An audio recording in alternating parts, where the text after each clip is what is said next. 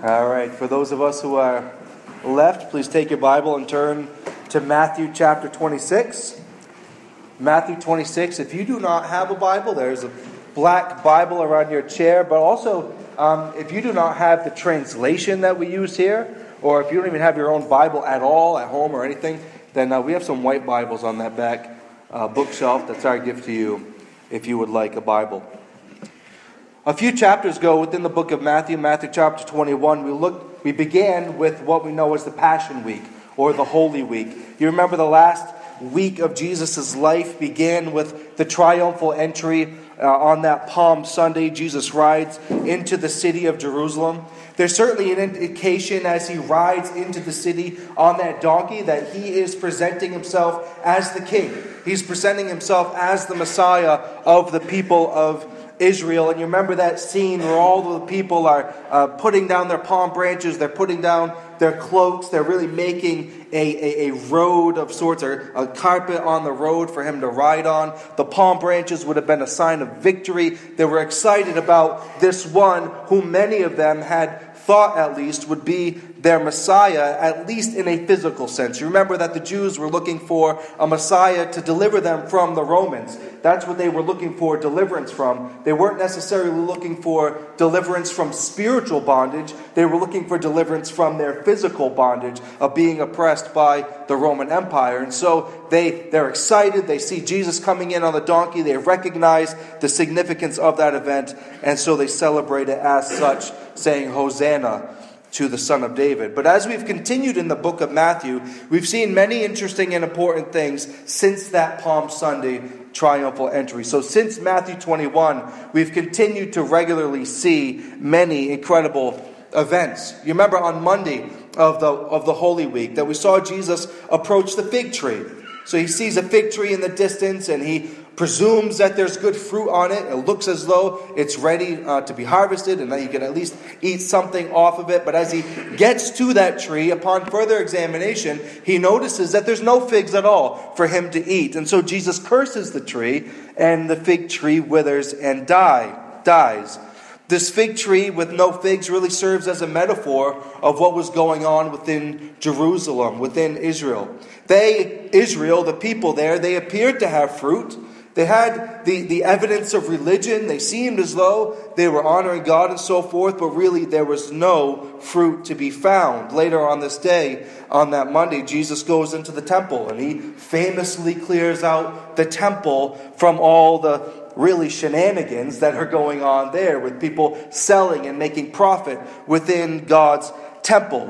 So this temple had turned into the place for man to profit instead of for God to be worshipped. And so Jesus does what he has to do, and he drives out the money changers and he overturns the temple, or the tables. On Tuesday, the disciples notice as they go back and forth from the city of Jerusalem, they notice that the fig tree is withered. They see that it is, they marvel over it, and later on that day, Jesus continues to go back and forth with the religious rulers. Wednesday of Passion Week is really where we were last week when we looked at our passage, where the religious rulers are beginning to plot against Jesus.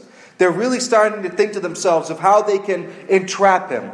They're trying to think of the best way and really a quiet way to get rid of Jesus. And so that's what they do. They discuss that, and we saw that last week where Jesus predicts that he's going to be crucified, and he is plotted against by the religious rulers. Of course, Judas goes ahead and he plays Jesus. He betrays Jesus for those 30 pieces of silver. Yet in spite of all that swirling around Jesus at this point within Passion Week, and the betrayal and the plotting and all of those things, Jesus was determined to do the will of his Father. He spent much of his time this week during the Holy Week either cleaning house within Jerusalem, or teaching the crowds, or teaching his disciples. And what we find within our text this morning is what happens on the Thursday of Passion Week, which should automatically trigger something in our minds that we're just a day away from Jesus being crucified, being Thursday of the Passion Week. So these last moments, these last words, this last meal that we see within our text, all of it carries a very specific and just heavy weight, being the last words and the last moments and the last meal that Jesus will participate in before he is crucified. Within our text, we find an interesting scenario because Jesus makes an important shift that we need to be sure to understand. He shifts the covenantal meal for the people of God from the Passover, which they had celebrated for so long, and he shifts it into what we now know as the Lord's Supper. Obviously, we're all pretty familiar with the Lord's Supper. We participate in this meal once a month together here at our church. We generally read this text within Matthew or one like it while partaking in the communion meal. And it's an important time where we are sure to examine our souls to see if we have any unconfessed sin within ourselves. And then even we examine our relationships with other people in the church to make sure that there's no sin between each other. It's the time when we remember Christ and we participate spiritually. And although just a small bite of bread and a small cup of juice, we participate together in this great feast that our Lord has prepared for us. But in order to properly and fully understand the Lord's Supper, we need to be familiar with the Passover. The roots of what we celebrate in the Lord's Supper, it wasn't just created out of thin air. It's really from what we see within the Passover. And so before we go any farther, we need to make sure that we all understand the Passover. Many of you no doubt have seen the Ten Commandments with Charlton Heston, or you've seen the cartoon, the Prince of Egypt, right? And both of those movies, and I'm sure other ones as well, depict the exodus of the people of Israel out of Egypt. And you remember the Passover scenes within these movies. You probably sat in Sunday school and you've been taught the 10 plagues, right? The plague after plague that is happening to the Egyptians. But up until the people were freed from Egypt, they had been in slavery for 400 years. Remember that Joseph, within the book of Genesis, he ends up becoming great in Egypt, right? And so he brings his entire family to Egypt to live with him while he was in high command. But as the time began to pass, you remember that even the beginning of the book of Exodus says that the current Pharaoh had forgotten all about Joseph. They had forgotten about all the things that Joseph had done. They had forgotten exactly even why the Jews were necessarily there. And so the Jews are growing and growing. They are growing into really a powerful nation in and of themselves within the nation of Egypt. And so what the Egyptians do is they enslave the Israelites. And so there they were. They were enslaved for 400 years. Imagine that. 4 centuries long of slavery, until finally, through the miraculous circumstances, God brings about Moses. And you remember that Moses goes to Pharaoh over and over. Let my people go. Let my people go. And each time as Pharaoh hardens his heart, we see that God brings the plagues upon Egypt one by one. And each time Pharaoh, no matter what it is, whether it's the frogs or the gnats or the boils or whatever it is, he refuses to let the people go until finally you get to the 10th plague, where all of the firstborn Egyptians are killed. And finally he breaks for a moment and allows the people of Israel to go. But do you remember the houses that the Lord passed over? He passed over all of the homes that had blood from a perfect lamb on either side of the door frame and then on top of the door. We find this in Exodus chapter 12, where God gives directions to the Israelites. He says, "For the Lord will pass through to strike the Egyptians, and when he sees the blood on the lintel, that top part, and on the 2 doorposts, the Lord will pass over the door and will not allow the destroyer to enter your house to strike you. You shall observe this rite as a statute for you and your sons forever.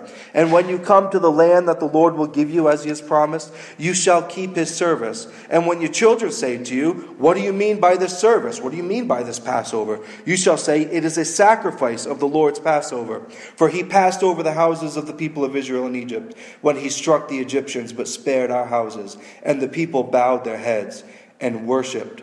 And so the people, the Israelites, they were directed to slaughter the lamb, take that blood and put it on the doorpost. They were given specific instructions on how to cook the lamb. They were given instructions on how to eat it and even what to wear while they were eating it and so forth. So when you think about the first Passover, there were several instructions, some of which were crucial even to survival. So if you don't put the blood on the doorpost of the house, your firstborn son would die. Of course, right after the Passover, all of the firstborn Egyptians are dead. And finally, the Egyptians, the Pharaoh, lets the people go. So that's really some of the background of the Passover. This is something the Jews have always celebrated. The Passover is really even directed by God and configured by God even before the law had been put in place. So this is something that goes very deep into the history of the Jews. And so this is a key event in the lives of the Israelites throughout the Bible and even today, but specifically for Jesus and his disciples on this night. And one of the things that I want you to see from my text this morning is that the Passover has been adjusted or fashioned into what we now know as the Lord's Supper. The 19th century preacher Charles Spurgeon said it in his typical eloquent way when he said, "The Jewish Passover was made to melt into the Lord's Supper as the stars of the morning dissolve into the light of the sun." So you see, although the Passover was meant to be a large part of the lives of the people of Israel, it was to be celebrated every single year, this 7-day festival, it no longer was going to have the same bearing on the lives of those who would be disciples of Christ. So this would be a ceremonial aspect of the law of God that would no longer be binding on the church. But for one last time, it would be. Look with me at verse 17 in Matthew 26. As we enter into this passage. Now on the first day of unleavened bread, the disciples came to Jesus saying, "Where will you have us prepare for you to eat the Passover?" He said, "Go into the city to a certain man and say to him, 'The teacher says, my time is at hand. I will keep the Passover at your house with my disciples.' And the disciples did as Jesus had directed them, and they prepared the Passover."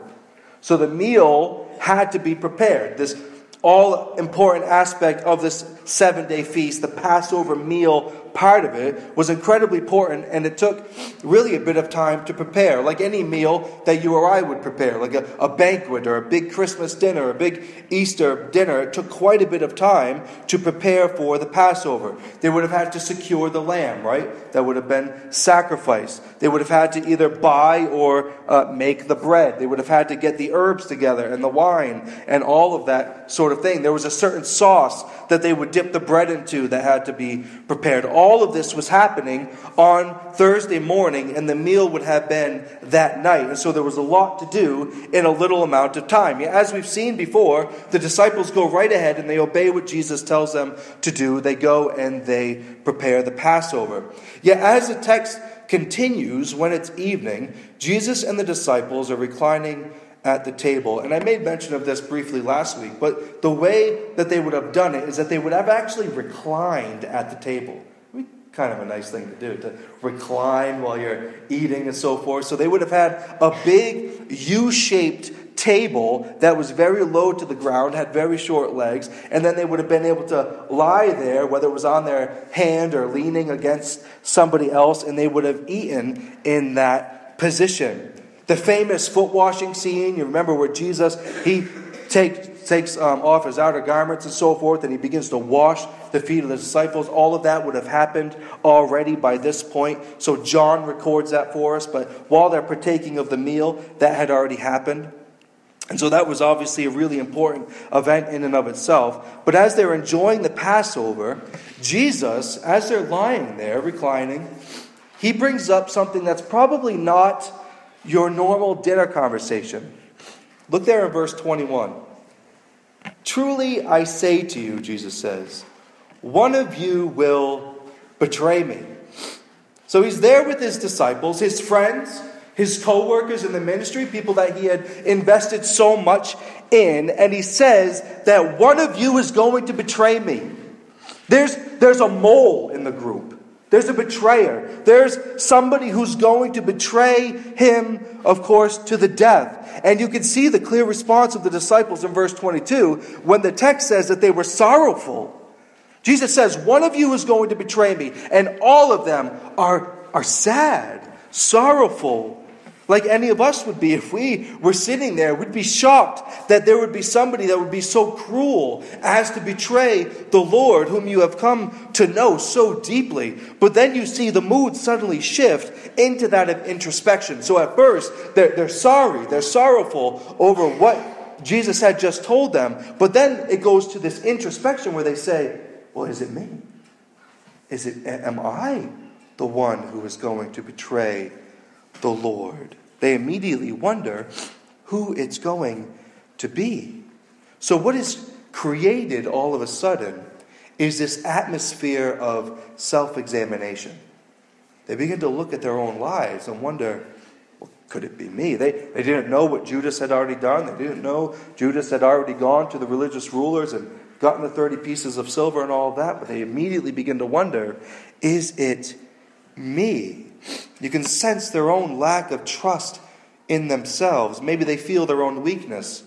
Maybe they feel their own lack of love for Christ. Could it be me, Lord, that I would betray you? And we looked a little bit last week considering Judas, but is there anything in our own lives where we would say, yes, I would betray Jesus for this or that? Have we examined ourselves? Are we fully devoted to Christ? Each one of these disciples go around the table. Is it I? Is it I? They want to know if Jesus knows if they would betray him. And Jesus says that the one who would betray him is the one who is dipping his hand in the dish with him. And when we read that, it comes across, it can be misleading. Because our assumption is, okay, well, there's Jesus sitting there and he's got this little dish, and maybe Judas is sitting next to him dipping it as Jesus is saying those words. But that's really not the idea we should have. There probably would have been one dish that would have been being passed around. So all of the disciples would have been dipping in that dish with Jesus. So when Jesus says, it's the guy who's dipping into the dish with me, it's not as though just Judas is doing it, but all of them had been doing it at that point. And it's really at this point where there's this subplot that's developing. And maybe for a lack of a better way of putting it, there's almost this dance that's happening between Judas and Jesus. Because there's this obvious subplot that's developing, and they are the only ones who know how it's going to shake out. It's kind of like an inside joke, right? You're standing there with a bunch of people in a group of 10 people, and you and another person know what you're talking about. You get it, but everybody else doesn't really understand. And I see that as what's happening on this Passover night. Jesus and Judas, they both know what's going on, but the rest of the disciples have absolutely no clue. Jesus knows he's going to die. Judas knows he's going to betray Christ. Jesus bends in humility and he cleans the feet of Judas. And Judas, in that intimate setting, is willing himself to go ahead and have this meal with Christ.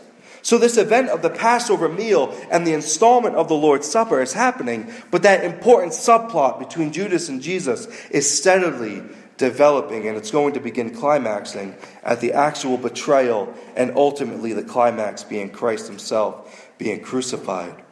And you have to wonder, how debased would Judas have to be in order to betray Christ? Look in verse 25. It's an interesting way that he poses the question. He says, "Is it I, Rabbi?" What's the difference between the way the other disciples asked the question, and the difference between the way Judas asked the question? There's a one-word difference. The disciples say, "Is it I, Lord?" And Judas says, "Is it I, Rabbi?" Do you know that the New Testament never once records Judas referring to Jesus as his Lord? Never once. Calls him Rabbi. Considers Jesus to be his teacher, a good teacher, but he never refers to Jesus as his Lord, ever, for obvious reasons. And we may not betray Christ in a way like Judas, but there are plenty of people who simply acknowledge Christ as a good teacher, as a rabbi, as one who has a lot of good things to say. And so Jesus had plenty of good one-liners, that he was able to teach a good and moral lesson, that if you follow the teaching of Jesus, you'll live a pretty good life, but that he's really no more than Gandhi or a Dalai Lama or any kind of religious teacher. But if those people do not acknowledge Jesus as their Lord, if we do not acknowledge Jesus as our Lord, then our outcome when we die is going to be no different than Judas's outcome. You go through the letters of the New Testament and they all join in a great chorus, believing and teaching and bowing to Jesus as their Lord. And so must we if we hope to see him. At this point in our text, we move away from that plot that's thickening between Judas and Jesus, and we begin to see how the Passover begins to melt into the Lord's Supper. Look at verse 26 with me. Now as they were eating, Jesus took bread, and after blessing it, broke it, and gave it to the disciples, and said, "Take, eat, this is my body." And he took a cup, and when he had given thanks, he gave it to them, saying, "Drink of it, all of you. For this is my blood of the covenant, which is poured out for many for the forgiveness of sins. I tell you, I will not drink again of this fruit of the vine until the day when I drink it new with you in my Father's kingdom." And when they had sung a hymn, they went out to the Mount of Olives. The words of Christ there in verse 26 have certainly conjured up a lot of debate throughout the history of the church. Take, eat, this is my body. Roman Catholics, some of you used to believe in the doctrine called transubstantiation, where the bread and the cup turn into the actual physical body and blood of the Lord Jesus. Lutherans believe in a doctrine called consubstantiation, that prefix con meaning like an in, with, and through. They believe that the physical body is not to the extreme as Roman Catholic view, but that the physical presence of Christ is in and with and through those elements. Then there are two other positions that the Protestant church has long affiliated themselves with, and that would be the real presence of Christ, in that Jesus' spiritual presence is within those elements, within the cup and the bread. And then there's a more strict memorialist position. The real presence views the bread and the cup as spiritual, and then the memorialist position really views the Lord's Supper strictly as there's nothing spiritual in the elements, there's nothing physical in the elements. We simply partake of the Lord's table in memory of Christ, in remembrance of him. And regardless of where you fall on that spectrum, specifically the last couple positions, it's important to see that Christ is certainly not indicating that the disciples are feasting on him in a physical sense. That would be a really weird way for Jesus to teach this. After all, is he not sitting there with them as he says, "Take, eat, this is my body"? This is simply a metaphor. So when we even consider the other metaphors, Jesus calls himself the door, right? Well, does that mean Jesus is an actual door, right? A wooden door that you open up? No, of course not. It's a metaphor that he is the door and you must go through him in order to enter into his joy. Or that Jesus is the lamb. Well, is Jesus a white, fluffy lamb? Well, no, of course he's not. It's a metaphor that he is the one who would be sacrificed and on our behalf. And so he takes the bread and the cup, probably the third cup. They would have had 4 cups of wine throughout this meal. And so by the third cup, this cup of blessing, he takes it out and he says, "Take, eat, this is my body, and take this cup as well." It would be his blood, picturing his blood. And it's at this point where we see that Passover melt into the Lord's Supper. So that Passover meal of God's covenant Old Testament people, it now goes into what we know as the Lord's Supper, which is the meal of God's new covenant people. In other words, God's covenant people, they have always had a meal, right? So as soon as they're not even out of Egypt yet, and God gives them a meal, and that meal carries all the way through until this point, until now the Lord's Supper is instated, and as God's people, as His covenant people, we still continue on with a meal. And Jesus alone is the one who has the authority to fundamentally change this. He is the one alone who has the authority to change it from Passover to the Lord's Supper. We've been tracking Jesus' authority all throughout this book, and He's the only one who could take that festival as Passover that they have been celebrating for 3,500 years and transfer it into what we know as the Lord's Supper, which we've been celebrating for the last 2,000 years. So if you haven't noticed, Christians don't celebrate Passover anymore. Because under the law, we are not under the law in that aspect, in the way that the Jews had done it. But we do celebrate the Lord's table, which commemorates really the same thing, but on a greater scale and with far greater clarity.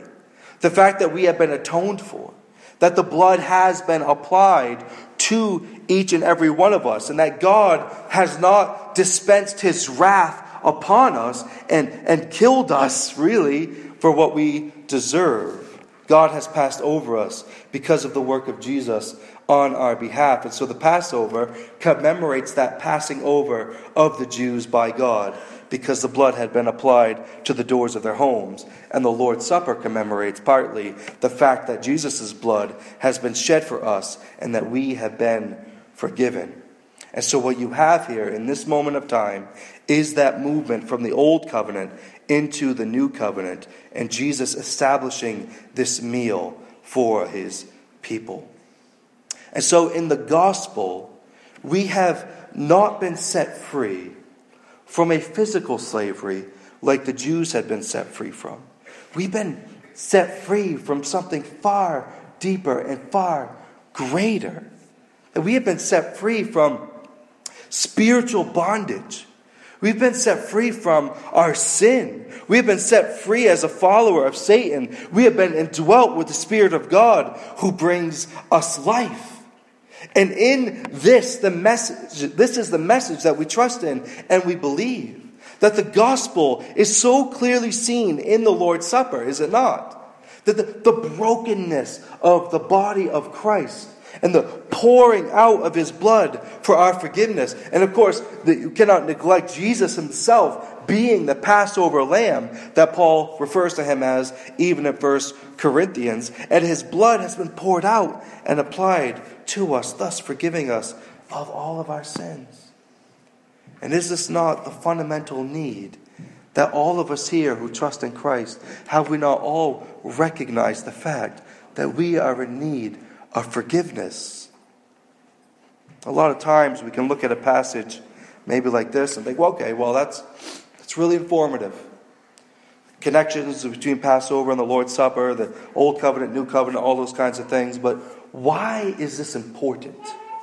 Why is the Lord's Supper important? It's important for many reasons, not the least of which is that it embodies the fact that we have all been forgiven. Why don't you turn with me over to Jeremiah 31 as we begin to close. Jeremiah 31. The new covenant people of God, the church, was made a promise hundreds of years before Jesus came. And within that promise, they were promised forgiveness. Jeremiah 31, and beginning in verse 31.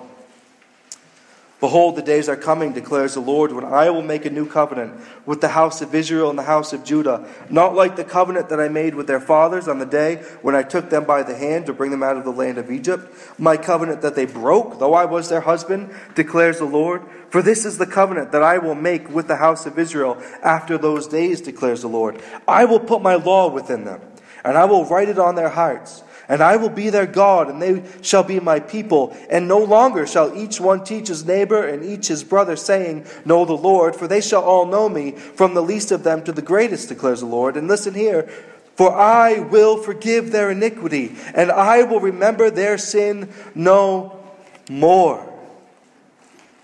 So you notice that in verse 31.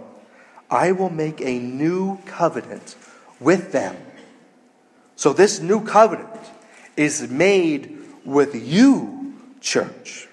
The law has been written on your heart. He is your God. You are his child. We know him. But then verse 34, I will forgive their iniquity and I will remember their sin no more. And what does Jesus say in the Matthew 26 passage? That it's the new covenant in his blood that's been poured out for the forgiveness of sins. And so the promise is, I am going to forgive you of your iniquity. I'm not going to hold it against you. I'm going to remove it away and forget all about it. And in Matthew 26, because my blood has been poured out for you.